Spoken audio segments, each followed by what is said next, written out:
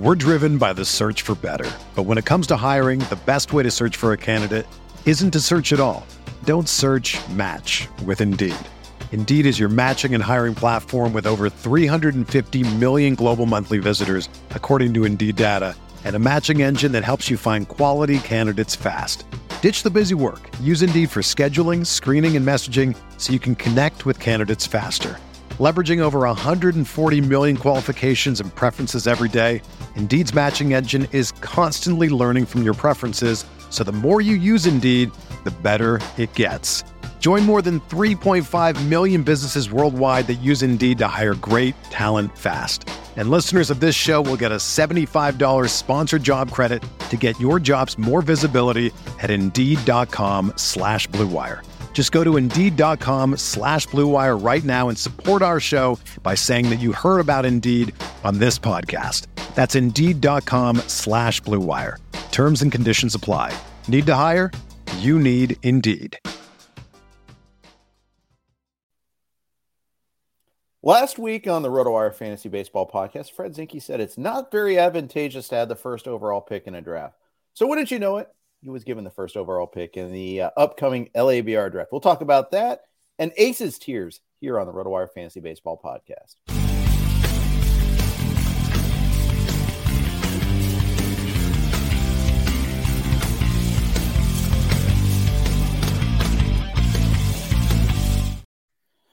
Greetings, everybody. Welcome to the RotoWire Fantasy Baseball Podcast, brought to you by Fantrax, where you can sign up for free today and be entered to win an official MLB signed jersey from Vlad Guerrero. Simply go to fantrax.com/RotoWire, and Underdog, where you can get a free 6-month subscription and first deposit match up to $100 with promo code RWMLB. I'm Jeff Erickson. He is Fred Zinke. We have a lot to talk about. We're going to talk a lot of aces tonight. And we're also going to talk about draft order and our respective spots in the upcoming LABR draft. Fred, welcome. How's it going? Good. Now that we have some draft slots for labor, now I can get a little more detail on full draft planning and without giving too much away, drafting on the turn this year and how I'm going to attack that problem. Yeah, I gave it away in the title. I told everybody you got the number one pick. So no suspense on this one here. So there you go. But I wouldn't say I didn't want the number one pick. It just wouldn't have been my first. It would not have been my first priority. What's your last pick? If you had to, if you're ranking 1 through 15, what would you like the least? That is a great question. Let me just take a look here. If I was ranking 1 to 15, I'm not really loving like 8, 9, something in that range. I think you're 8. You're 8, aren't you, in labor? I am 8, and I'm good with it. I mean, I'm not like dumping on your pick. It's not like you picked it or anything. I would not like 7, 8, 9. I think once I'm past the top 6, and I'll put Kyle Tucker in that group. I think once I'm past the top 6, then actually, nope, I don't even, once I'm out of the top 5, I think I just sit here. I'd rather sit later on. So I don't see a lot of difference between the guys from Kyle Tucker through to the end of the first round. And I get the argument for the first round. However, I think there are other tier breaks later on where the middle of the draft is fine. And I like being in the middle from a standpoint of runs and being engaged in the draft. I feel like, if I miss out on someone and I got 20 picks still to go to get someone to replace that someone, it's very uncomfortable. Yep. And we have talked about that like maybe I'm thinking too much about the first couple rounds here. Like what I'm kind of thinking is I'd be just as happy with whatever Freeman, Guerrero, Alvarez as I would the guys who go a few picks ahead of them. Sure. So why not wait? And then obviously on the quick turnaround, I can get someone early in the second round, maybe who I like a little better, whether that's getting my ace or whatever, Pete Alonso or someone like that. But maybe that doesn't matter, really doesn't matter as much as I'm giving it credit for. And what matters maybe would be just, if I can't be in the top 5 where I kind of like those 5 guys, maybe what matters is just sitting in the middle of the draft, like you said, the whole rest of the way, just for the sake of avoiding runs well, sorry, not missing out on runs and on certain positions, and just that general flow. We've talked about this for sure a lot last year of like if you're just kind of deciding between player A and player B and you're on a turn, like, or near a turn, like you're not getting player B if you take player A. If you're in the middle of the draft, sometimes you decide between A and B and you're like, you know what? A's got a little earlier ADP. I'll go with him. I kind of have them ranked the same. And then B comes back to you. Yeah. And then you're like, holy, wow, I got them both. So for lack of a better term, I like to call it value catching too. Yeah. Because people are more inclined to reach for their boutique player or category or need or react to a run on the ends, knowing that they have a long way away before their next pick. Certain players do fall. I had experience with that last year in the NFBC main event, drafting 8th. I felt there were many times when that I'd be able to go ahead and do that. And I felt like, for instance, Matt Olson, I got in the 4th round. I think some closers got pushed up. And maybe at the time, I thought that was a pretty good value considering where I saw him going in other drafts. I was like, yeah, bring it on. And it worked out pretty well. Yeah, absolutely. I think so. For example, if you were doing a draft and your goal was at the end of the draft, you know how you can see those on the NFBC website, like how many picks before or after ADP you made each of your picks, right? So you can check that out after your draft where you're like, oh, you took this guy 6 picks earlier than his ADP, or you took this guy 8, you got this guy 8 picks later than his ADP. If you were trying to win that game, if you were trying to max that out, you would want to pick in the middle of the draft. Yeah. Like if someone said before the draft, like, Fred, I want you to do the draft and I want your goal to be to get the most value versus NFBC ADP as possible. Like, so you're constantly taking people later than their ADP. I would want to sit in the middle of the draft to try to accomplish that. How advisable is such a strategy? Actually, it's probably not that bad. Yeah. Like in all honesty, like now, for the last few years, I don't know about you, but I have like tremendous respect for NFBC ADP. It's the wisdom of the masses, and it is a really good group of masses, especially this time of year. Like if you've been drafting all winter, like you're probably really into this and you know your stuff. So like, I think that ADP list is really good. If someone's hanging around way after their ADP and there's not an injury attached to them or something, or your draft room's not just weird where like all the closers are hanging around or something, but if it's just a random guy, let's say you're doing your draft, you're doing a draft and Nolan Arenado, I just have him on my screen right now. His ADP is 34. Like if he's sitting around at 41, like it's probably a good value pick at that point. If you're getting someone way lower than NFBC ADP, it's probably a decent idea. I wouldn't just blindly do it because it actually takes the fun out of it for me. Like we've talked about this, but I'd rather make my own list and my own projections and have fun with it and pick from those projections. But I actually think that picking off the ADP list in an NFBC, an ADP list only, is not a bad plan. Yeah, I think I think if you are uncertain about the player pool, if you're uncertain, especially about certain tiers of players, I think it's a great shortcut.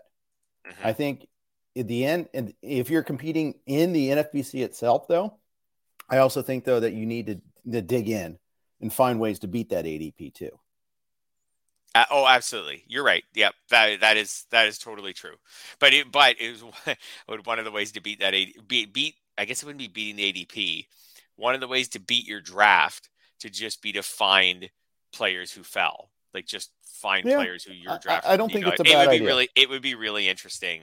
Yeah. I think if you've played fantasy sports long enough, you've probably been in a league where someone did end up auto picking but then managing their team and winning the league. Like that does happen sometimes where if the ADP list is good enough, they auto pick and it picks them a decent group of players. And then if they run their team properly the rest of the way, makes the smart pickups, etc., you can still win your league. I would not do that. I would not use the ADP at any other site to do that. Like it's just not, there's too many dead teams, auto picks, whatever. But at the NFBC site, I would definitely strongly think about that. Like I said, I don't do it because for me, it would take all the fun out of it. Yeah, I hear you. And I think the later you go and more news has happened, the harder it is for that to work. You get stuck with everybody who breaks in spring training, things like that. Well, yeah. Well, if you were going to use an ADP list, you're right. So, for example, if I was doing an NFBC draft on March 25th and I was going to use an ADP list, I would have to run the ADP from like March 20th to March 24th, something like that. Very short window. And even then you get burned on like a Jacob deGrom late breaking news sort of thing. Yeah. And all that. Yes. But I think it's like, so for example, last week I talked about how I would not want to draft Bobby Witt and why. And there were some people on Twitter who kind of reacted to that and chatted back and forth a little bit about what my rationale was on it. And some of the people who reacted to it didn't listen to the podcast. So that's always one of those annoying things where people are like, what, you wouldn't draft him because of this, this, and this. And I'm like, no, that's not the reason. Did you listen to the podcast? Because I already explained that. But anyways, exactly. If I followed ADP, like I just talked about, let's say I'm picking 10th or 9th or something like that in a draft and he's still on the board. Well, he's the guy I would take. That's why I like to do my own projections. I like to and it's more fun for me to actually have an opinion that Bobby Witt is overrated in fantasy drafts this year. Like to me, that's the fun part of it for the 20 something years that I've been playing fantasy baseball is to develop those opinions through research, whether I'm right or wrong, and then go with them and see how they turn out. Exactly. Yeah, I think it's funny. And then all of a sudden you get accused of clickbait when they didn't read the article or listen to the podcast or hear the actual reasons why. I think that's always hilarious there. Yeah. Okay. So you have the first pick. Who are you going with? You can tell us now. Yeah, I could. I might as well. So right now, and I could change my mind. And for people listening, like the draft is almost 2 weeks away. So wait, it is 2 weeks away. It's not next week. It's 2 weeks away. So I've got a lot of time where I could change my mind. Right now, I would take, if it was tonight, I would take Ronald Acuna. So we talked last week about how you don't have him valued as highly as I do. I was looking through his like Fangraphs projections from a lot of the projection systems just to see if I was way off base. And I don't think I am. So I think I didn't bother running them into my spreadsheet, but I think if I did, like if I just took the average of the whatever is in there, but now about 6 or 7 projection systems for him, Turner, Judge, Ramirez, Julio Rodriguez, I think the Acuna projections would come out either first or second. Yeah, he's second in ADP, so it follows. Yeah. I did it from I did my own thing. I pulled it up from January 5th on through today. So or 15th, excuse me. So basically 3 weeks in a day, basically. And Acuna's second. He goes Turner, Acuna, Ramirez, Judge, J-Rod. I teased Aaron Judge because I think you brought up the point that I thought that was pretty interesting is that he's not going first more often. You were a little surprised by that. Yeah, and I haven't ruled out taking him. I haven't ruled it out at all. I have never been an Aaron Judge guy. Like, I don't know if I've ever had, I don't think I have ever had Aaron Judge on my team. I've always been skeptical of his health, just with the massive size of him. Now I'm skeptical about like how much of last year is repeatable. Is he going to steal bases still now that he has this massive contract? What about this whole thing with the baseballs last year for the Yankees games? I don't want to get too wrapped up in that, but obviously his home run total last year just blew all of his previous home run totals out of the water. I'll also say I don't like the Yankees lineup's fine. That's it. I don't love the Yankees lineup this year. Like, it's not bad, but I agree. It doesn't excite me. I honestly thought that I expected them to do more on the offensive side of things here in terms of who they brought in. They got Rodon, and that was a good signing. Even though we may not like him, love him this year for the price. He's going to help that top end of the rotation. Absolutely. But there were times when this lineup really struggled last year, and it was Judge and nothing only else. Judge. Yes. He was carrying them last year completely in the second half. Now, Harrison Bader, they'll have for a full season. I actually think he'll help some. But, it's like Rizzo. How's the back going to be? Stanton was terrible in the second half. I don't think people realize the extent of how much he faded down the stretch last year.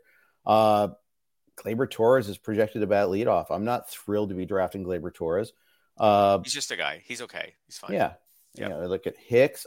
they're counting a lot on like Oswald Peraza and Oswaldo Cabrera, who I was telling Scott on Sunday's podcast, I'm going to mix these two guys up constantly. For sure.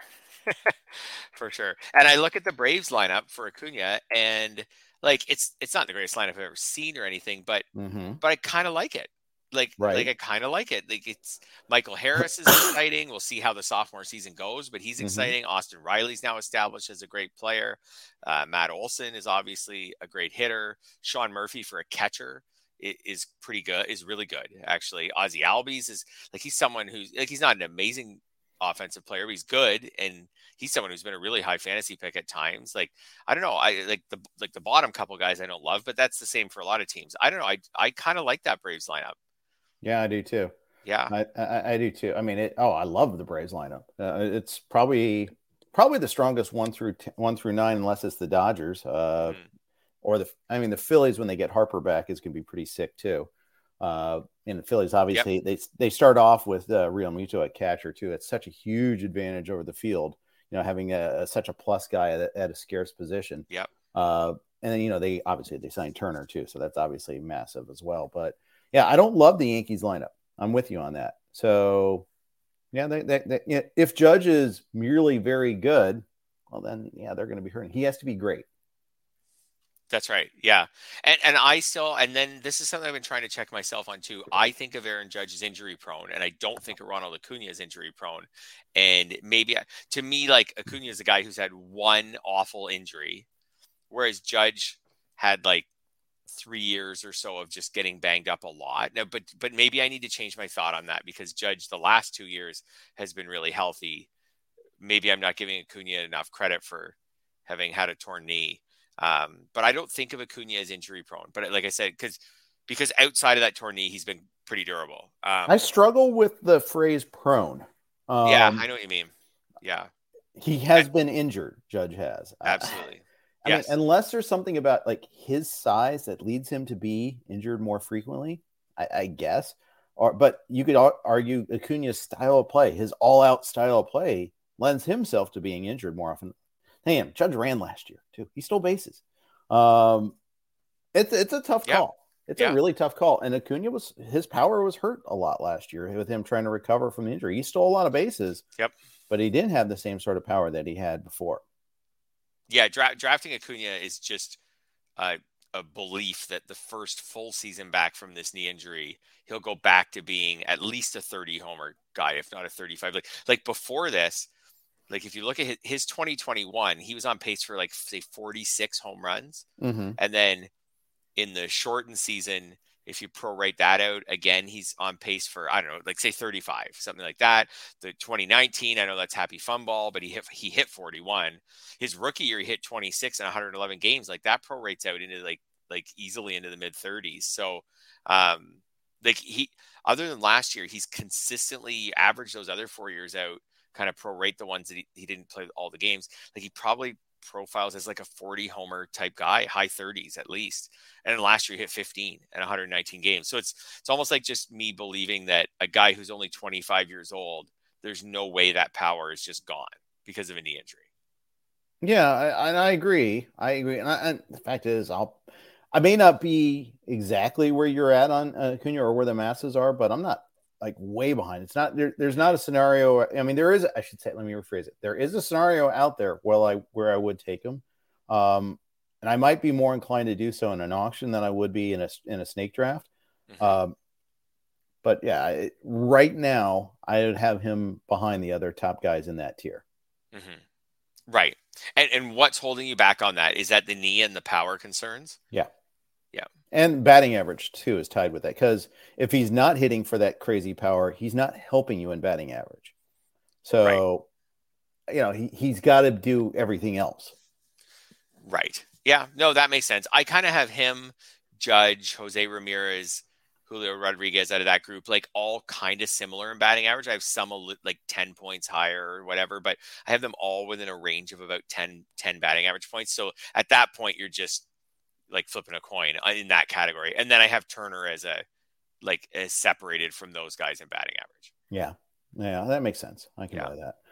So yeah, it should be interesting to see what you do. We're gonna live stream at least the first couple of hours yeah, for sure, of labor in 2 weeks. So that should be super fun. That'll be, I think, about maybe I want to say 8:00 Eastern time. I think is we're going to do that. We'll know exactly, but that's something that we're really looking forward to doing. We did that last year.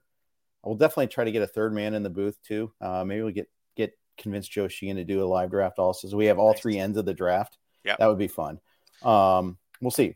Maybe we'll bring in, like, I think Jason Collette joins us last year too, so that was a lot of fun. Todd Zola's done it one of the years, maybe last year or 2 years ago. I think so. Okay, before we leave it though, pick 8. What are you thinking? So, in the world is my oyster there. I mean, I'm going to have a lot of different choices. Yep. Tucker, if he gets to me, sure. Be happy to do that. Probably doesn't. Unlikely, yeah. I'd be very happy to take Ohtani. I'd be happy to take Jordan Alvarez there. I think that's 8 guys right there. Yep. If those are your next 2, then you're done. You don't have to think about it. I think the question is, am I willing to take Ohtani? I think I probably am. Or I could go Mookie. I could go Vlad. I could go Soto. I could even go Freddie Freeman, to be honest. I don't think I'd go Bobby Witt. I did that once in a 12-teamer already, and I've got enough exposure to him. The reasons that you brought up, that resonated with me. I did listen to that podcast. So he's the worst hitter in the first round, without a doubt. At least based on last season and based on projections for this season. Sure, he's the worst hitter in the first round. Pure hitter. At least the least accomplished. How about that? Yeah, but even the projection systems for this year aren't profiling him as having, for example, an OPS or WRC plus that compares to guys like Guerrero, Freeman. I know he steals bases though, so that is another part of the puzzle. Yeah, exactly. Yeah. So I think probably Jordan Alvarez is who I'm going to end up with then. I understand, with the understanding that I'm going to have to find speed somewhere else. But that's okay, because I got Jordan Alvarez, and there's a lot of goodness that comes with that.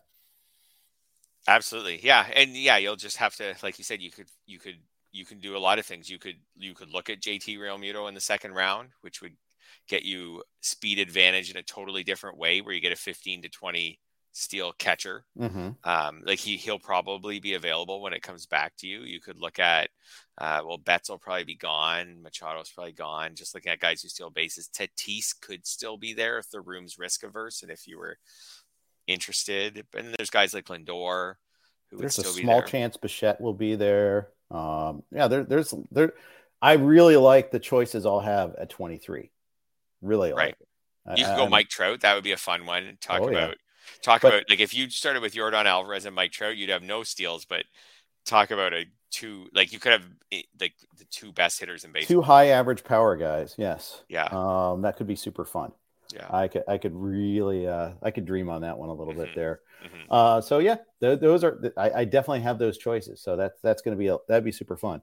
Mm-hmm. So I like it there. Bichette, we got to mention him. But before we talk about Bichette and his contract with the Jays, quick note from our friends we got our friends over at Underdog. The fantasy baseball season is underway, and there's no better place to play than Underdog Fantasy, the easiest place to play fantasy baseball. Right now, Underdog has MLB best ball tournaments live, including the Dinger, which has $500,000 in total prizes. In best ball, all you do is join a contest, draft your team, and that's it. There are no waivers, no trades, and no in-season management. Draft 20 rounds of players and get the best cumulative scores in your starting lineup, which is 3 pitchers, 3 infielders, 3 outfielders, and a flex each week of the regular season. Getting started is simple. Go to UnderdogFantasy.com, sign up with a promo code RWMLB, and not only will Underdog double your initial deposit up to $100, but you'll also get 6 months of our RotoWire subscription for free. Again, that's Underdog Fantasy, promo code RWMLB. Draft your $100,000 Dinger team today. Jeff Erickson here with Fred Zinke. We are doing the RotoWire Fantasy Baseball Podcast. We're talking aces in a second. However, before we do that, it just got announced when we were doing the Sirius XM show today, Fred, that the Jays avoided arbitration with Bo Bichette, signed him to a 3-year deal. Yeah, I haven't seen, I don't know if you've seen it. I haven't found, or I hadn't when we started doing the podcast, like terms of the deal Right. yet. It seems like that this was just a plan with them and Bichette's representatives to wipe out the rest of the years that they could potentially go to arbitration. Yeah. Figure out something fair right now, because they're so good now at just projecting what his arbitration numbers will look like the next 3 years. And it gets them out of doing the arbitration hearing this year. So I haven't seen the numbers on that. It doesn't change too much with Bichette as far as like, they're not, I don't think this contract doesn't take away years of free agency from him. So it's just kind of them agreeing. But Bo Bichette, it does bring up an interesting talking point on him, in that he's someone who last year was picked in the top 5 in a lot of leagues. He was disappointing for most of the first 5 months of the season. His May was like pretty good. His other months were like okay, but disappointing for sure.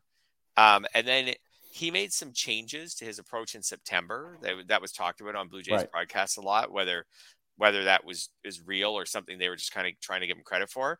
But he went bananas in September. He hit 403 with 7 homers and 27 RBIs. So that is quite the month. So obviously that's not sustainable for him, but it really rescued a lot of his fantasy value. It got him back to the first round this year. Right. He's someone who I've been a little bit torn on as far as if I had a late pick, like would I go after him or not? I have him ranked as though he would be a good option around the turn. I think I would do it. Yeah. Right. Like, it's a balance. It's shortstop, which isn't great because shortstop's pretty deep, but it's a really nice balanced skill set to start your team. You're getting an average of 290-ish. You're getting 20 something homers. You might get 20 steals, 15 steals, something like that. The Blue Jays lineup will be good. You'll get plenty of runs. Should get plenty of runs and RBIs. I don't know. Do you like him if you were picking 14th, 15th or something? I think I do. It's tough. It's a pretty close call. I'm trying to look at some of my alternatives there. I prefer Machado. We talked about Freeman. Of course, I prefer Freeman because I'm almost considering Freeman at 8. Yep. Bichette versus Tatis is a very interesting discussion. I would take Freeman just for the record as well. Yeah. Bichette versus Tatis. Just a better player. Yeah. What do you do with those two shortstops? Well, first of all, and by the way, Tatis does qualify at shortstop in most leagues that I've seen, even though because he didn't play an inning last year. Mm-hmm. So there's a question mark. Where does he qualify? I think he's going to be shortstop and outfield, at least in the NFBC. Mm-hmm. So are you willing to take Tatis at the turn and, ahead of Bichette, or would you take either, both? What would you do? Right now, yeah, off my projections right now, I would just take Bichette. I haven't built in, say, even 3 weeks. Okay, so let's say I just doing some quick math on here, built in 3 weeks of replacement value. I can do that, no problem. Nobody will see how the sausage is made except for me, but yeah.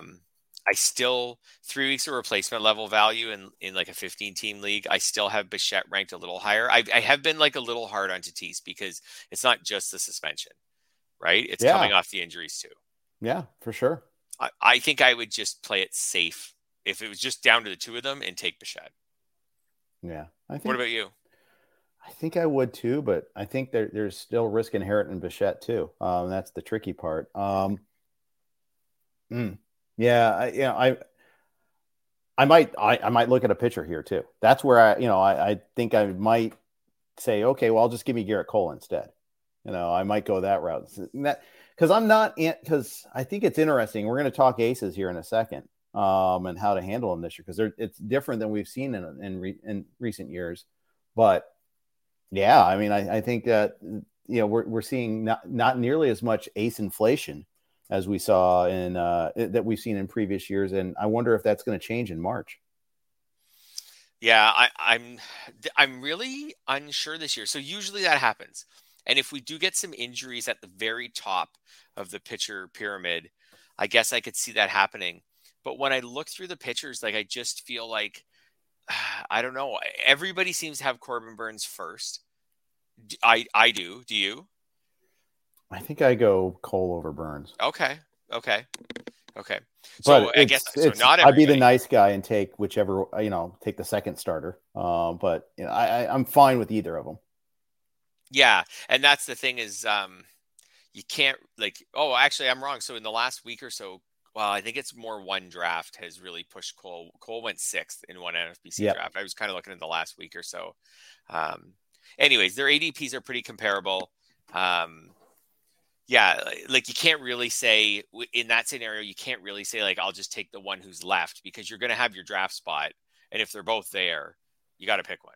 If you're saying I'll take the one who's left, you're not taking either of them. You're taking whoever's available in the next round.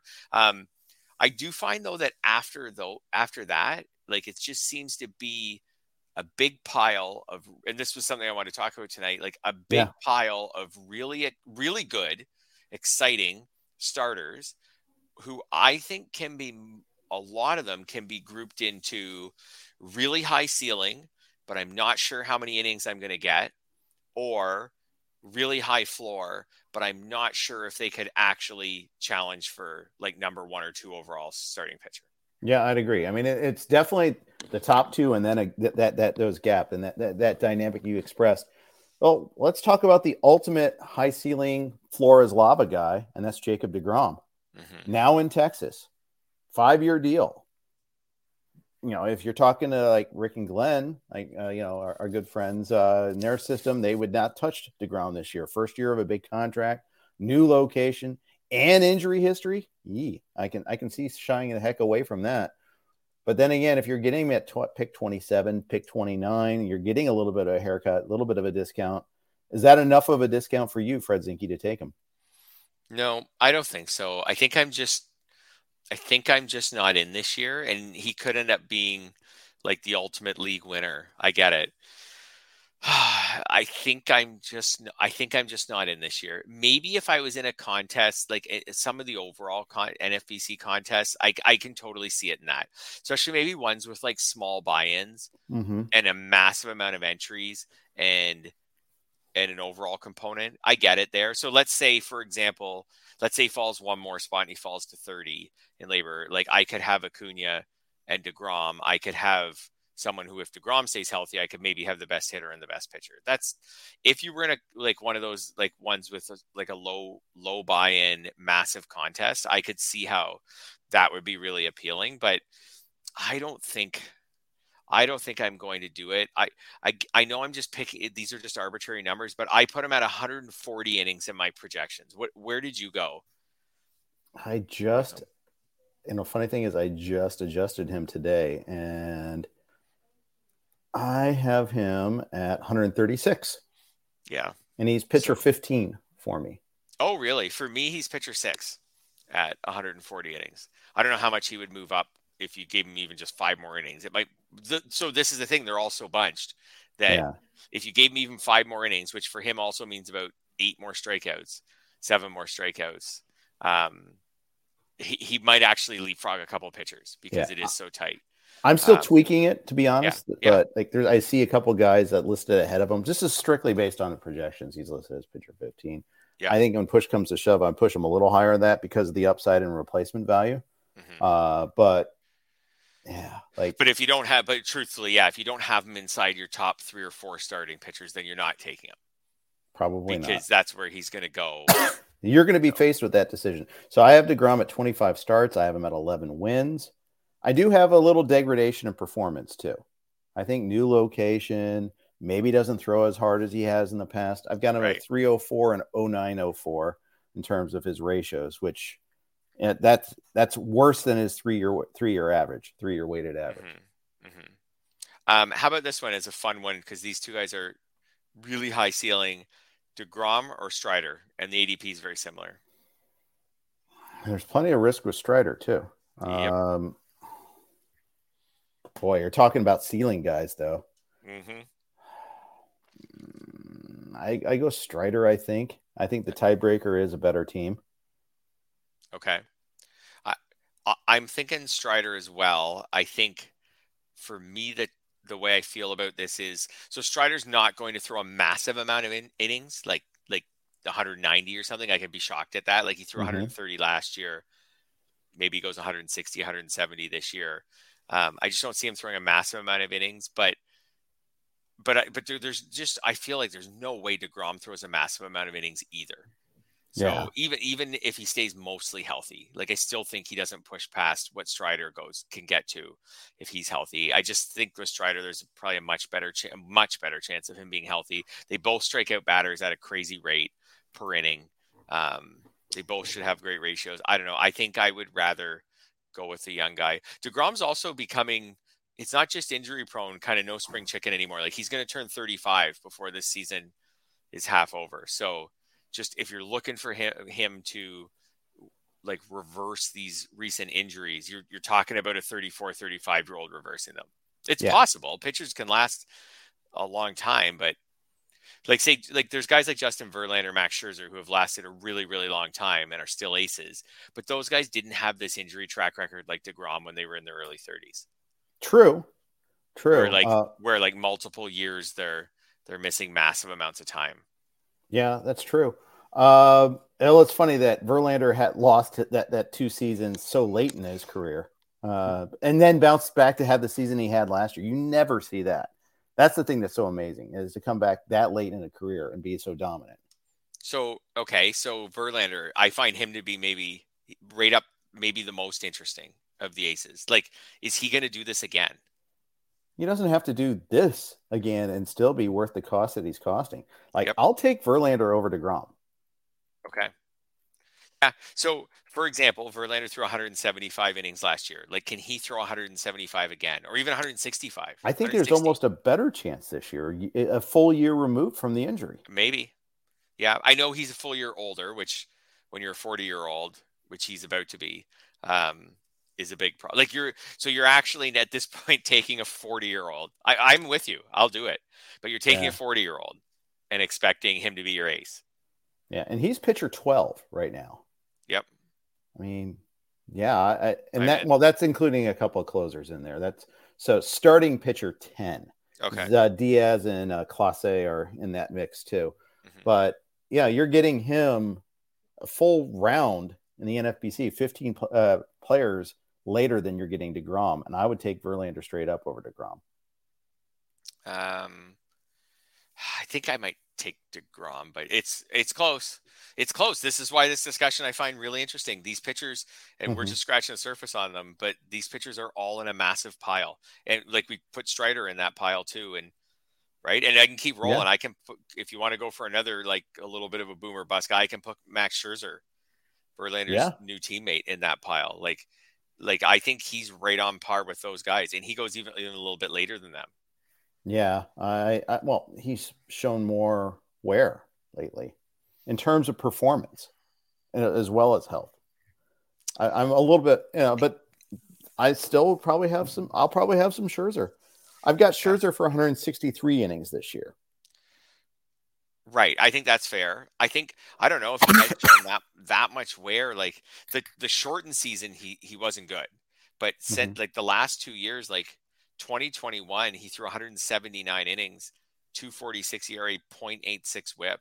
Last year, only 145 innings, but 2.29 ERA and a 0.91 WHIP.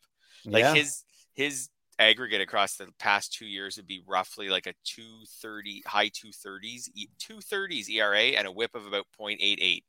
Yeah. And a good strikeout rate. Like if he can get to 160, 165 innings, his numbers suddenly look really good.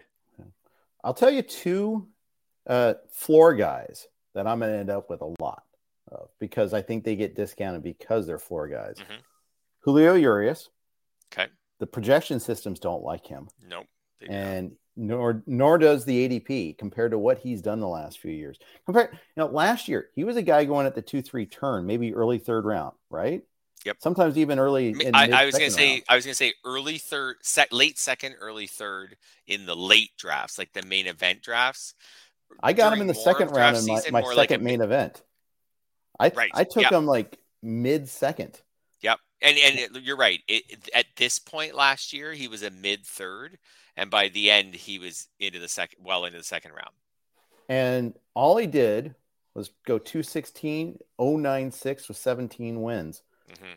Fewer strikeouts than the year before. I get that might be a concern. I know early on there was a little scares about the shoulder, but he finished strong. Yep. He didn't fritter away down the stretch. He finished really well. down the stretch. He didn't allow more than 2 runs in any given start since July 10th. Mm-hmm. I don't understand why the systems and the drafters are discounting him so much. I'm going to get him a lot. I think he's the pitching equivalent of Dansby in 2021. He did exactly what we're looking for, and yet he's getting discounted. I'll take him. Yeah, you're right. Like, if you believe in him, then your play has to be to just let everyone else take their ace, and then you get another stud hitter in those first couple of rounds. I mean, right. And you need more than one ace. Let's be clear. Yep. You need at least 2 or 3 pitchers in the first 10. But yeah, I mean, I feel like I got a value take there. The other guy of a similar bent, I'm going to get a lot of, is Yu Darvish. He's getting severely discounted, and I'm not quite sure why. He's pitcher 30, and there's some closers mixed in there, so I don't know how that compares to others. But last year, again, 3.10 ERA, 0.95 WHIP, 197 strikeouts. The K percentage went down. That would be the argument. But the trade-off was the ERA was better. The WHIP was insanely good. Mm-hmm. He cut down on his walks. Only 37 walks on 194 innings last year. Somehow Yu Darvish has become unsexy. I mean, we're talking about the guy with the gyro ball. He was talking about the guy that everybody was so excited to see his 1,700 different pitches. Why are people cooling off on Yu Darvish? It's a really good point. And like so in a 15-team league, you could go round 4 Urias and round 6, 7. You could comfortably go 7 Yu Darvish. Yeah. That would allow you to either draft a stud closer to go with them, or to draft hitters in rounds 1, 2, 3, and 5, and have 4 really good hitters to start your team. And still have like in your rankings, probably like twin aces of Urias and Darvish. Yeah. So just a fair warning. I see that path happening for me in labor, although that's a different crowd than the NFBC. And I always have to remind myself of that. But for once, the NFBC crowd isn't pushing aces all that much, at least in the first round. And even the second round, I've seen a little bit of a drop off as well. We got a lot more of these guys to talk about. We're talking aces right now. We'll do a little bit more of this here. We're trying to make it not just NFBC centric, but even though that is often a go-to for when we look at it there, because great players we play against, really good ADP, and there's an overall contest that does skew a little bit there. But besides that, it's something that interests me. But I want to talk about some of these other ceiling guys. Ceiling versus floor guys. We'll talk about that with Fred. But first, a quick note from our friends at Fantrax. It's the most customizable fantasy platform in the industry. It offers the greatest fantasy experience for your dynasty, keeper, redraft, and best ball leagues. Are you coming from another service? Fantrax makes it easy. Fantrax can import any of your current leagues and customize if needed. Fantrax offers the most in-depth player pool in the industry, including minor league players. Has a great auction room, by the way. We've used during COVID for the Tout Wars auction leagues, we used that, and it's worked like a charm. Do you need a customizable commissioner service for your fantasy league? Fantrax offers more customization than any other platform. Waivers, categories, scoring system, schedule. Fantrax offers custom solutions for all that and more, and it's all free. Sign up for free today and be entered to win an official MLB signed jersey from Vladimir Guerrero Jr. Simply go to fantrax.com/RotoWire. Sign up today. That's fantrax.com/RotoWire. Fantrax, the home of fantasy sports. Also, real quick, our podcasts are always on the Blue Wire Network. Here are a couple of their ads. We're driven by the search for better. But when it comes to hiring, the best way to search for a candidate isn't to search at all. Don't search, match with Indeed.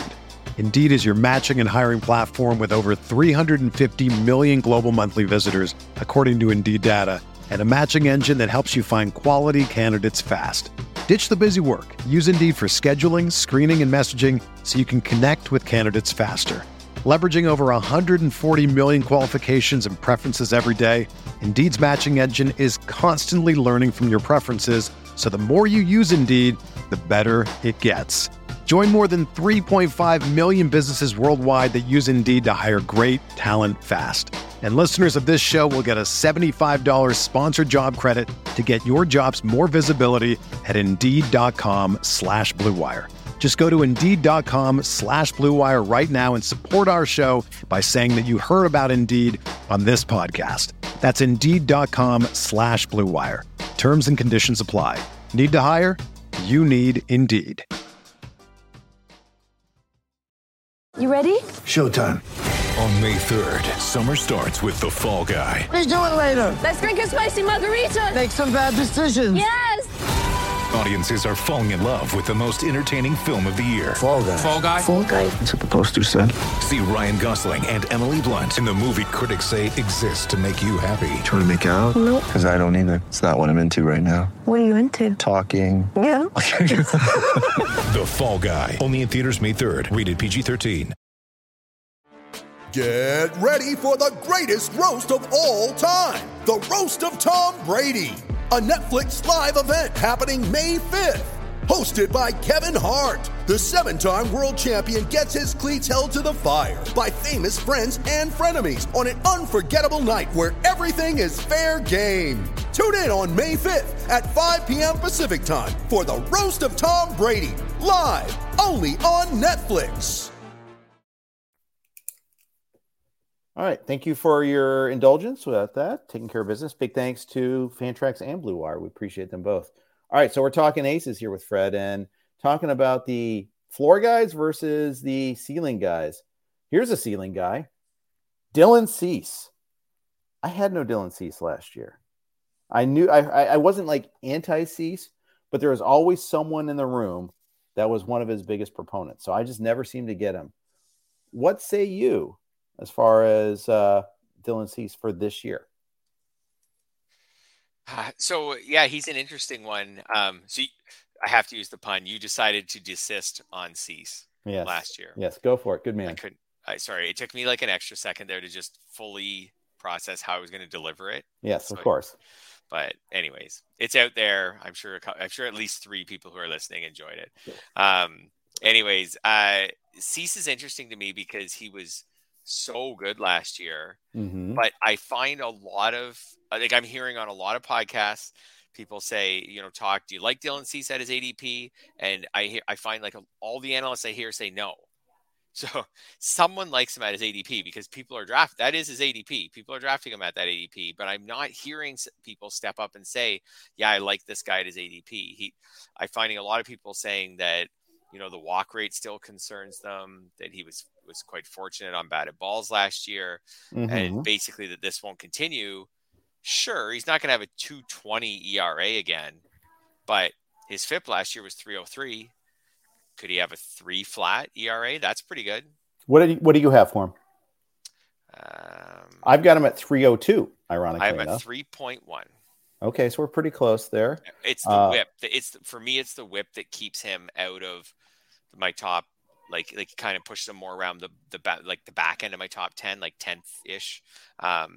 Because we haven't seen, even last year when everything was going right for him because of the walk rate, his whip was 111. His career whip's 126. I know that doesn't totally matter. I've got him at 121. Okay, I'm a little lower than that. I'm in the like 117. But either way, every pitcher I have ranked ahead of him has a significantly better whip. And actually, if I scroll down my sheet, like the next 5 pitchers or so I have below him also have a significantly better whip. Yeah. So it's the whip that is concerning me. That is a category that I do prioritize a lot in the first round because we know ERA is more fickle. We know wins are very fickle. Like typically strikeouts and whip are 2 categories I really like to nail down early on. So I don't think I'll have any Cease as long as his ADP stays where it is, because I think I would rather mess around with some of the guys we've already mentioned, like Verlander. Yeah, I'm with you on that. Yeah. I'm absolutely with you on that. So I think I'm even lower than you are on him. It's the walks. It really is the walks. Yep. And I don't see that changing to any great degree. Yeah. So if he was late, like if he fell another round, but it'd have to be like another round. Then I would be interested, but that's not going to happen. So anyways, I find the whole thing with him fascinating because, like I said, like I don't hear podcasters saying, yes, I'm the guy who's taking Dylan Cease. I always hear them saying, no, I'm not taking him at his ADP. But like I said, ADP comes from somewhere. Some smart people are taking him. Yeah. This winter so far in these NFBC drafts. These aren't guys who just signed up at the last second and didn't put any thought into this. Like, there's people out there who really like him, and the strikeout rate is really good. Yeah, well, it's the Ks. I mean, you're getting such a big bump in Ks with him. I mean, that's the thing that's so attractive. And there's that, and he got the 200. He had the 2.2 ERA. The funny thing is, I feel like I'm misremembering his season.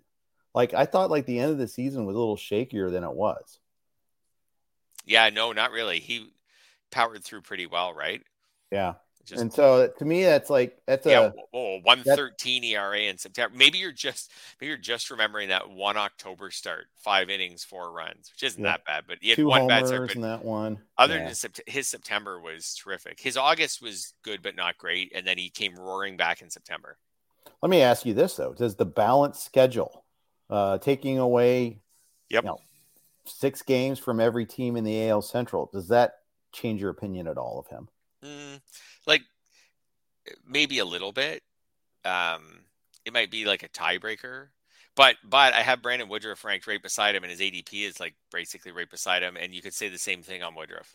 Oh yeah, it might even be a bigger thing this year as far as bigger impact as far as that goes. Yeah. Yeah. I do feel like I know this.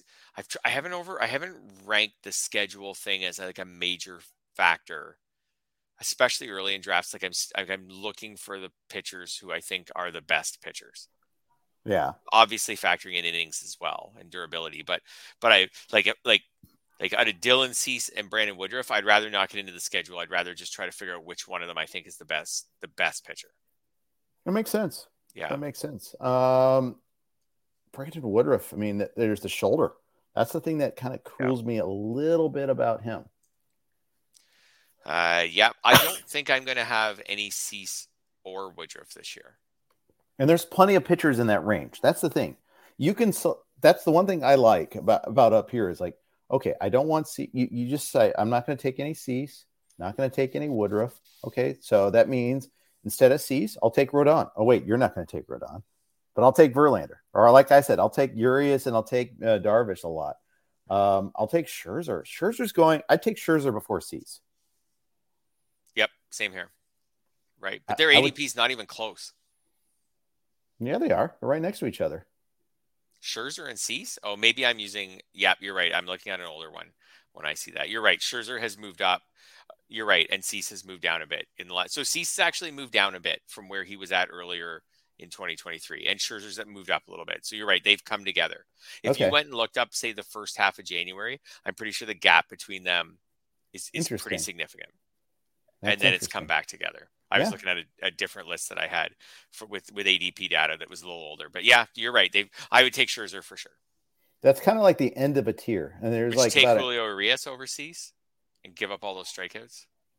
Probably. Okay.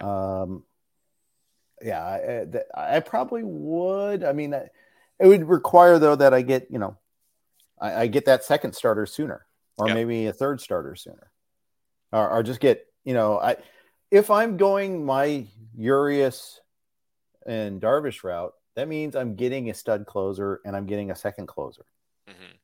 Because I'm kind of sacrificing the first tier of aces, and so maybe you make up for that by getting 2 and 3. You're getting your second starter when some people are getting a third. But that's the trade-off, and you make up for it in volume. So you get the stud closers early, so you're not chasing closers in the teens, which I don't like to do anyhow. Yep. I agree. Yeah. This is the way you can play it off a little bit. I'm interested to see how this evolves in leagues as we get deeper into like what I would say, like the real draft season. Will people play off the fact that this group of aces, once you get past Burns and Cole, is so bunched? Will they play off that to say, will everybody say, I'm waiting I'll take who's left. And then that gives them a chance, for example, to draft Emmanuel Clase or to draft another stud hitter or something like that. And then I think you could be in draft rooms where 7 people are saying that, so the pitchers just aren't going. Yeah. Yep, that's true. Right. And everybody's waiting. Yeah, that's true. I almost wonder if everybody's doing that. Is there and nobody is doing pocket aces this year. No, I shouldn't say nobody. It's always, I haven't heard a lot of people talking about doing pocket aces this year. And it's reflected in the ADP. Is there an advantage? Most strategies work better alone than when 3 other people are trying the same thing. Yep. This is a good year to do it. Yep. And you don't have to use your first 2 picks on it. In fact, you don't have to use either of your first 2 picks on it. Right? You can go pocket aces in 3-4. 3-4, exactly. And in 3, you could take, I don't know, let's just take you could take Aaron Nola. You could take probably not Strider. Well, you could take Strider if it's early. You could take Woodruff. Right. And then you could come right back. Shane McClanahan, if you wanted to take him. And then you come back in round 4 and take Urias. Or Bieber. Scherzer would be tight. It wouldn't quite make it a 14. You take Shane Bieber, something like that. Is that pocket aces to you? I think it is to me. It's not in the traditional sense of like the strategy, but yeah, it kind of is. Like Nola and Urias. To me, that's pocket aces. Yeah. Right. Like it's not like Cole and Burns on the 1-2 turn or something, but to me that's still pocket aces. Yeah. Right. And that's a good start. Like I think Nola and Urias is a good start to your pitching staff. Yeah, it is. Like for you picking 8th in labor, for example, I think you could pretty much pull that off. You could start with, if you wanted to, you could start with 2 hitters and then take those 2 pitchers. Right. It's not a bad play. And then you're not playing catch up from that point forward. You still need a closer, but you're not really playing catch up from that point forward where you're like, oh, next round, like I have to take a pitcher. I just have so little pitching, or vice versa.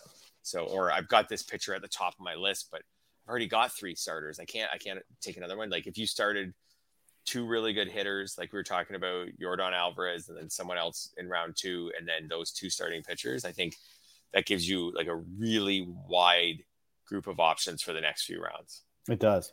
To just pull your best value picks on your projections. Yeah. I could see myself going Yordan and Cole. Somehow Cole slips to that, but I doubt he slips that far. But I think in our labor draft, he might. Yeah. I can see that. Well, if he does, then I'll take advantage of it. Yeah. That league is not a pitching heavy group. I could see it. Yeah. I did try something a little crazy in the First Pitch Arizona Speakers League. It's a Draft Champions League where we don't have pickups. Mm-hmm. I went Yordan Alvarez to start, and I think I got him at like pick 11 or so, which I was pretty happy about. Mm-hmm. And then went 5 pitchers, 2 of the stud closers and 3 starters in there. And Cole was one of them. And just decided then I was just going to bludgeon. I went hitter, filled all my hitting spots after that. Yep. And then finally went back to pitchers after that. I had my core 5 that I knew I'd start every week. Yep. And then just tried to go volume elsewhere. We'll see if it works. But not I just wanted to strategy. I thought it was super fun to draft too. Yeah. Because I was kind of out of sequence of everybody else. There's a lot of pitchers going when I was taking hitters and vice versa. So, I'm missing out on some of those top hitters in rounds 2 through 6. So, I mean, there's a huge trade-off there, but I figure if I'm going to get a lot of at-bats, that's one of the things. I think it's a really cool idea. And you're someone who drafts a lot of teams. So why not take the odd team and try, and especially if the draft board just starts falling in a certain direction, and try something with it. Yeah. Well, I liked it. It was super fun. We'll see if I get enough speed, if I get the right hitters, obviously, but I'm kind of counting on a lot of playing time, and that's one of the things I like about that there. Mm-hmm. Let's ask, before we sign off here, let's get a couple more of your takes, a couple more pitchers. Spencer Strider, we've mentioned him a couple of times, but I haven't really gotten the comprehensive Fred Zinke take on Spencer Strider, because I think you're contemplating taking him at that 2-3 turn. It's been considered.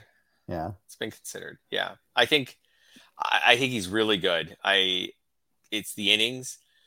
Right now, I have him at a generous projection of 170. I don't know if he quite gets there after 130 last year, but I could see it. I think it's possible. I'm at 163, by the way. Yeah, that makes sense. Yeah. I think that's where I am. I'm kind of debating. Like I said, I feel like the 170 is pretty generous. I think I could justify maybe anything from 160 to 170. I think a healthy Strider gets to 160, but it's just how much they let him go past that. So anyways, no, I would be very open to taking him. And this is, again, where picking on the turn is good, but kind of is like, I actually don't really want to take a pitcher on the 2-3 turn because I don't like those pitchers any more than the ones that someone else can get on the 3-4 turn. But I kind of have to, because if I wait for the 4-5 turn, like a lot of names that pretty much every name we've discussed so far is gone. We'll see about that. I don't know. Again, it's not a pitcher heavy league, this group Right. often. So maybe someone like Urias makes it all the way to the 4-5 turn. So at least by ADP again. Yeah. Urias, Bieber, Luis Castillo, Kevin Gausman. Those are your starting pitchers. Christian Javier and Alek Manoah. We'll throw him in, although Manoah goes around 70. So it's a little bit middle of the fifth, but if you're going to get Manoah, you'd have to take him at the 4-5 turn. You're not going to get him at the 6-7 turn. So We'll throw him in there. And I know you mentioned Manoah in the outline anyhow, so throw that name out there too. Those aren't bad guys to go double up on them. I mean, I think there's some ones I like better than others. Yep. No, I agree. I think I think doubling up on those guys, like, would you double up on them as your aces? Yeah, I think you could. Yeah, on the 4-5 turn. Now you're mapping out a draft strategy for me. Like, could I double up on whatever Luis Castillo and maybe I can get Luis Castillo and Zach Wheeler in this draft? That would be wonderful. I like Wheeler pitchers. A lot. And that's after then at that point I started with Ronald Acuna and 2 other hitters on the 2-3 turn. Right. So it's not a bad group. Yeah. And then maybe you come back and on that 6-7 turn. I haven't really looked at what's available. Sorry, the 6-7 turn. Wait, I'm doing that right. Yep. On the 6-7 turn, maybe you come back with another pitcher, at least one. Maybe Darvish, for example. He's around. That's where he goes. Yeah. He's somewhere in there. So, I'll just have to know that if I want Darvish, I'm going to have to take him in the 6th now. But because you won't let me get him in the 7th. Unless, of course, you went 2 starters at 4-5. Then you probably wouldn't be. Then you'd let me have him. But, we'll see about that. Otherwise, so Alek Manoah, give me your thoughts. And we'll finish with him. I think I'm in. I think I'm in at him at his ADP. I don't think I'll have a lot of, or maybe any shares because I'm not really ahead of the ADP on him. The projections don't. He's Urias actually. He's the same thing. The projections don't like him. All he does since he's been in the majors is pitch well and have low ratios, and his strikeout rate's fine, but not that good. That's Julio Urias. I think there's a common thread. The common thread is the strikeouts have gone down. Yep. On both of them. And even if you want to throw in Darvish too, a strikeout rate at least has gone down too. So I think that's why systems red flag that perhaps. I almost wonder if sometimes these pitchers, maybe not pitching quote unquote to contact, but they're trying to be more efficient, throwing in the zone a little bit more. That might change this year, by the way, with the shift rules. We might see pitchers less inclined to pitch to contact and more inclined to try to get strikeouts. So I'm kind of curious to see what happens with that. Yeah. And both Urias and Manoah are pitchers who traditionally their ERA estimators are always way higher than their ERA. Manoah, his FIP in his career is almost a full run higher than his ERA. Urias is about 65 points higher. So there are 2 pitchers who just, the estimators don't line up with the actual production. The other thing about Manoah that's different than Urias is Manoah's a horse. Like, he is 6'6". He's listed at 6'6", 260. Like, he threw 196 innings last year in his first full season in the majors. Like, that guy is a horse. Like, he's not Sandy Alcantara probably as far as innings go, but he is going to give you, if he's good, he's going to be pretty valuable because he's going to give you a lot of innings. And we talk about strikeout rate a lot, but if he throws 200 innings this year, he's going to get 185, 190 strikeouts. Right. You're kind of bowling it with innings. Yeah. That's right. So he gets his 185 strikeouts in 200 innings. And then while Spencer Strider will still blow that out of the water. I was going to say maybe someone like Verlander gets his strikeouts in 165 innings. Right. Manoah gets them in more innings. So like Manoah, yeah, he is a, like we don't see those guys all the time, like a big horse of a pitcher. I don't want to say CC Sabathia because that's like he's not there. Like Sabathia was really good.